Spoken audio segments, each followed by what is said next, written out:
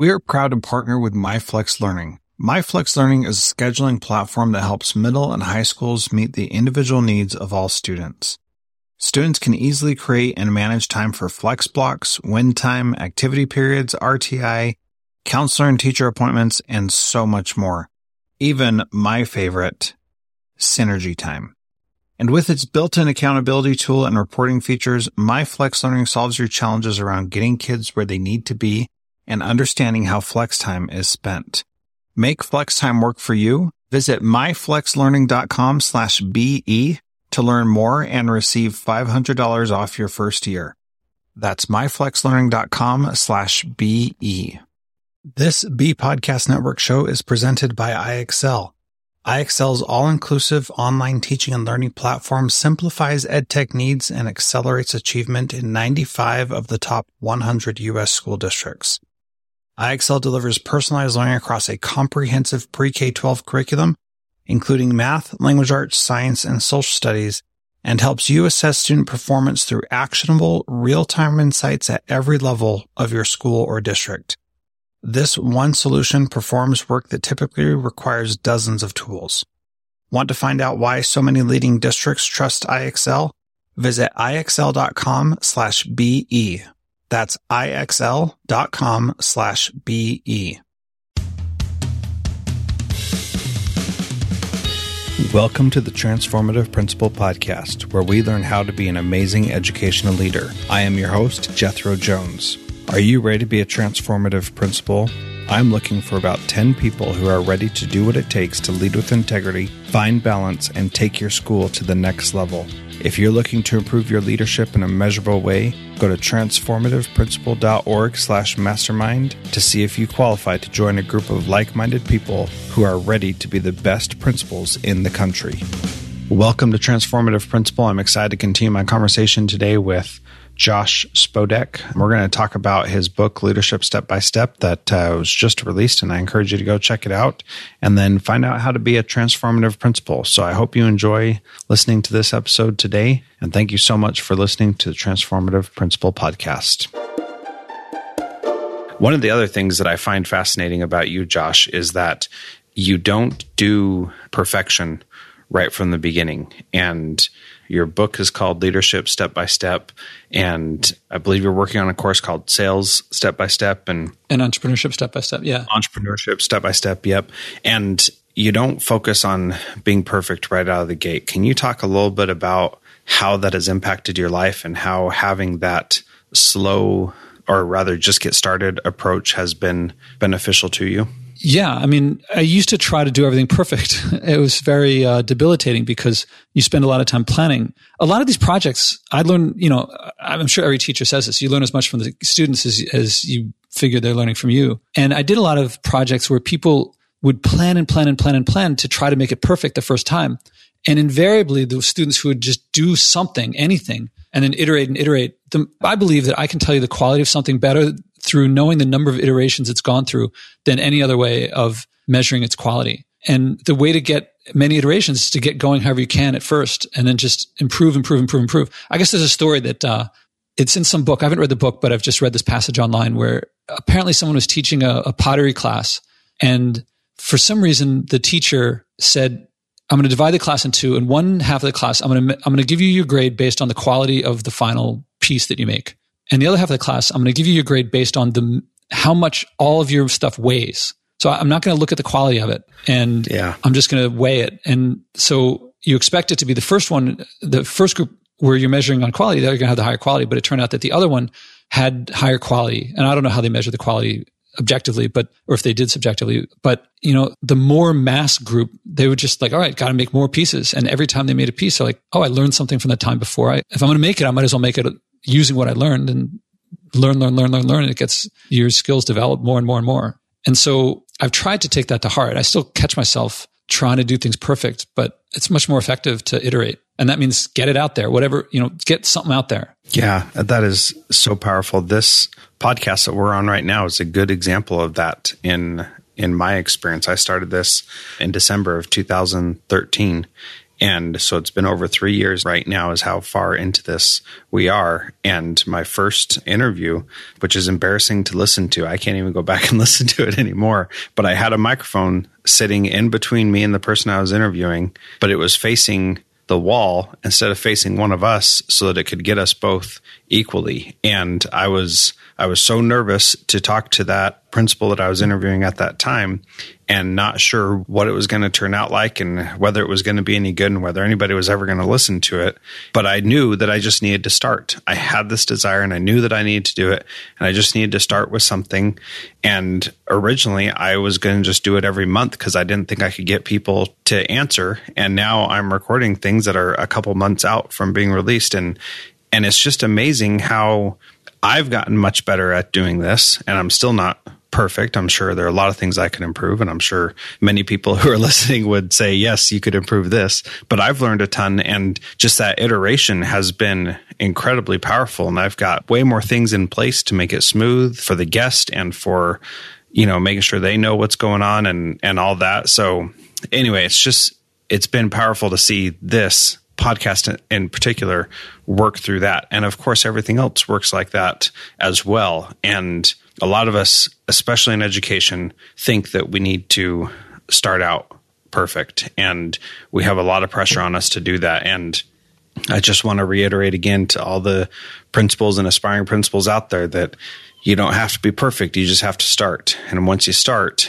then a lot of things can happen that you didn't know were going to happen. And so anyway, it's just a powerful lesson. I appreciate you sharing, especially that pottery example. I think that that's really a neat idea. I imagine huge piles of clay that just did not work out sitting on the student's desk as the teacher comes by to grade it. So that's a great story. And another big one is Woody Allen said 80% of success is showing up, something like that. And so I've always put a high value on just doing something, being there. And it connects really closely with project-based stuff. And, I feel like in the K-12 space, people who get into teaching this way, the big challenge there is, I think, Common Core and teaching to the test. And I'm not sure because I'm not there. And if you don't have a principal that supports that way and you're a teacher, you're the only teacher in the school who wants to teach that way, you're going to go up against a lot of resistance and the parents don't quite get it. So I think people really like Chris Lehman's environment because it's from the ground up that way. So in a university environment, people kind of get that active learning is important, but the professors generally don't know it. I mean, usually the top ranking or the most important professors, the ones with the most sway, are the ones that publish or perish their whole lives. So they're very effective at reading and analyzing and writing what they've analyzed, but not necessarily such great teaching skills. And even when they say, oh yeah, I do some really active stuff, they mean they call in people, which is not that active. And right. I've been really swept up in wanting to transform higher education and bring about the big shift that I see is going from a view right now that people say that like everyone seems to be up for supporting STEM, science, technology, engineering, and math. They're all like, yes, we should support that. That's how we innovate. That's how we keep ahead and gets where jobs are and things like that. And a lot of people say, well, there's also the humanities, and a full liberal arts education involves the humanities too. And I view that's how I used to look at it too. But now I think the difference is less science and technology and math versus history and like language and things like that. I think more important is I view all of those subjects, if you teach them through a teacher lecturing and then reading and writing without actually doing, I call that intellectually challenging, but socially and emotionally passive. Yes. And the way I teach, I think of it as socially and emotionally active. I think if we look at the difference, not subject matter versus one subject matter versus some other subject matter, but are we teaching actively versus are we teaching passively? That's the difference. And I think a passive education at an earlier time when you would get a job at a place and your career meant climbing up the corporate ladder and retiring with a gold watch after 50 years, you want compliance and you want passivity because that's what's successful. And I don't know people who work at some place for longer than a couple of years. I mean, my dad has tenure at a university himself, but outside of that, like most people work at places for a couple of years and then they move on to the next thing. And they're giving the projects that they work on in the world are people don't know, like the projects now are not, it's like, what's this market doing? How do we figure it out? It's so open-ended that if you take a passive compliant approach to it, you're a liability. Yeah. And as a side effect of all of this, I've read Plato, or I guess more Aristotle, since learning this stuff more actively than I ever did before. So it's not just, well, it's the teacher's responsibility to make sure that what they're teaching will give the student a theoretical background as well, not just blindly doing stuff. Like, I'm not just telling them do stuff. I have to make sure that I come at it with though I think about it like, if you're going to teach music, the teacher has to know musical theory. Lecturing the musical theory at a student doesn't help them play the instrument. But playing the instrument, if you just say like pound on the piano keyboard with your fingers, they're not going to learn much theory. You teach them scales, and scales didn't come out of nowhere. That came out of the teacher knowing theory. So I think that you teach, if the teacher creates effective exercises, the students will learn theory and practice. So they'll get everything that you would get in a passive class. Plus, it's more, you have practicing, you have experience. And if you do it effectively, if you engage the students, then the students care more about what they're doing. Yeah, I think that's a great example. Can you talk a little bit about reading philosophy more actively? What does that actually look like, and how could we actually do that? Well, I wasn't reading it because it was philosophy. I was reading Aristotle's Rhetoric because he talks about the different ways of influencing people. And I thought, I got to reread this because it sounds like he wrote a book on leadership. And he's talking about influence. And so there's ethos. And, oh crap, my Greek isn't so good. There's three modes of influencing people that he talks about. There's your reputation, ethos, logos, and pathos. So yeah, so is like through emotions, through logic, through your reputation. And I remember thinking, what about influencing people's behavior? What I call try before you buy. Or the way I think of it is, if it's like, if your friend said they were going to go out dancing with you tonight, and then they're like, oh, I'm too tired, I don't feel like going out. Logic isn't going to get them out. Emotions aren't going to get them out. Reputations are going to get them out. But if you can get them up and moving around, that's, I think, your best chance. If you can put on some music and get them dancing in the apartment, then maybe they'll go out to the club too. Yeah. And if you want someone to learn how to sell, if you get them to sell, like the first exercise I give in my sales class is, so the first class is kind of laying out the groundwork and giving them a taste of what's to come. And then we go around there so everybody meets each other. And I talk about the core. Anyway, the assignment is I reach into my bag and I pull out an apple and I say, your exercise this week between now and next week is you have to get an apple and sell it. And, if you have to give it away, but do your best to sell it at the highest price that you can get for it, and try to get it at the lowest price so you can get the highest profit you can. And everyone's like, the room always goes like, they're like, that's easy. And then suddenly they switch to, oh, that's not so easy. And a lot of people look at sales as a scary thing. It's very emotionally intense. And then next week we come back and a couple people sold them for a couple dollars and they've done these fun things, and that motivates people in a way that, I was reading the old stuff to find out what was there before. And a lot of leadership overlaps a lot with happiness and how to create happiness and how to create meaning and value and importance, and reward. And so Alfred Whitehead, I think, said all Western philosophy is footnotes to Plato. So you eventually get back to those guys. If you're studying anything, what I'm teaching, a lot of it is very close to what I consider the original questions of philosophy is, what is a good life and how do I make mine better? And I feel like those guys, Plato and Aristotle, addressed it. Not only those two, but those are the two top ones. And everyone since then is commenting on them because they got to it first. So I had to go back and see what was there. And that's on the Western side. Then you have to do the same in different traditions. Yeah. You don't have to. It's just I felt compelled to, because my teaching is, for me, a project. It began with that weekend at Science Leadership Academy, that it was very clearly a project. I was doing a project like I now assign with all these people around me, and I was using them as resources. I was basically a student at SLA, except for Educon instead of for the school district of Philadelphia. Yeah, which is the point of Educon, is to help us all be students and teachers and leaders together, which, is so incredibly powerful. And I just love that. I've never been to Educon myself, but someday I will go, and I can't wait for that opportunity. Yeah, I recommend it.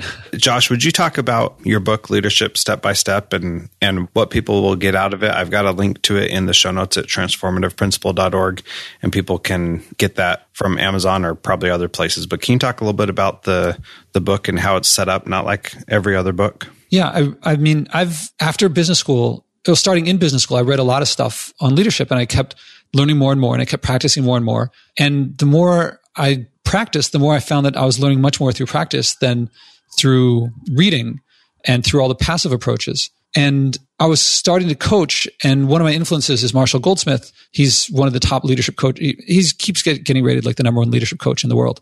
And he teaches through exercises. So I kept developing all these exercises and using his. And eventually I realized that, those exercises are what became the equivalent of scales. When I talked about how we teach, how I model how I teach on how we teach acting and music. So eventually I created this course of leadership, starting from practicing the basics, like 3 Raisins, moving up to some very advanced stuff. And then I started looking around. There must be something out there that does this already. And there's nothing out there that does this already. Even Marshall's exercises were just a few here and there. They weren't put together into a comprehensive integrated progression that started from the basics and got you to advanced. And so for years now, every time I pass a bookshelf that has leadership books, I look to see if there's any new ones. And I keep looking, is this a book about leadership that talks about principles and theory? Or is it a book that teaches you how to lead? And not one of them has been a book on here's what to do to get the experiences and beliefs and skills of an effective leader.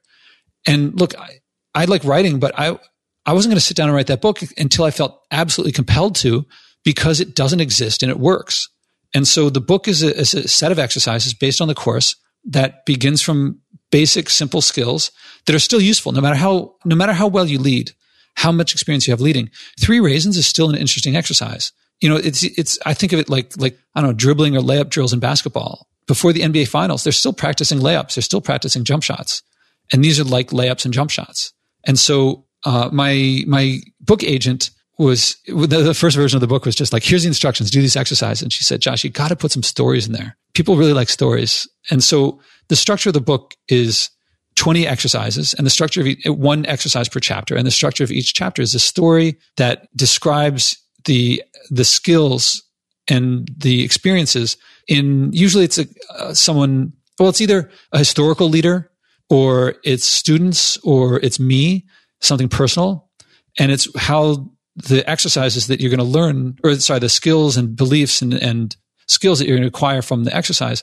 It's a story relevant to that. Then it's the exercise. And then there's the post-exercise reflection. And it's, all I can say is that the results from the students are that they're like, I've never done anything like this before. I didn't know that I could learn these things, and I want more of it. Yeah, that's cool. Very nice. Well, I'm excited to read that book, and thank you so much for being on the podcast today, Josh. What is one thing a principal can do starting today to be a transformative principal? Well, the first thing that comes to mind, because of our conversation, is EduCon. As I would say, go to EduCon, because you'll meet a lot of people who are passionate and skilled and incredibly willing to share. And they've gone through all these mistakes that you can learn from, so that you can make much better mistakes yourself. Then I hope this doesn't sound too like plugging my own stuff, but the reason that I created my book is that people had asked me, how can I lead better? And my best answer is to do the exercises in the book. It's the best course of action that I can think of. And I think a course of action is the only way to do it. I think reading and watching videos and listening to other stories, better than nothing. But I created my book because I cannot think of a better way to convey how to improve your leadership skills. And it's leadership in any context, in any type of relationship where there's some give and take or influence. Yes. Thank you. I think those are both wonderful pieces of advice, and people can learn more about you by going to joshuaspodek.com, or can enroll in your leadership courses at Spodek Academy, or can follow you on Twitter and maybe learn about how you've been doing burpees for 6 years at Spodek. So we didn't even get to that, but I'm sure there's some great stories. Thank you so much, Josh, for being part of the Transformative Principal podcast. Jethro, thank you very much. That was a great interview with Josh Spodek. I really enjoyed it. I especially loved his idea of grading by weight. I think that's an awesome idea. So thank you so much for listening, and please share this with somebody that you think could improve their leadership by listening. And again, thank you so much for listening to Transformative Principal. Transformative Principal is a proud member of the Education Podcast Network. Podcasts for educators by educators. Visit edupodcastnetwork.com for more great podcasts.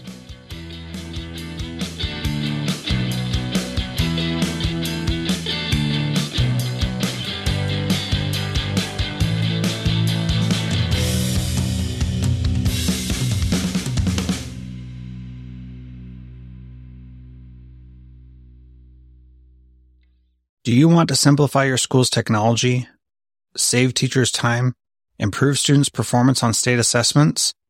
You can do it all, but don't waste another minute. Head straight to ixl.com/BE to learn how IXL's research-proven teaching and learning platform can help you achieve all these goals. That's ixl.com/BE. There are lots of solutions out there for giving students what they need when they need it. But when do they actually do all of those things?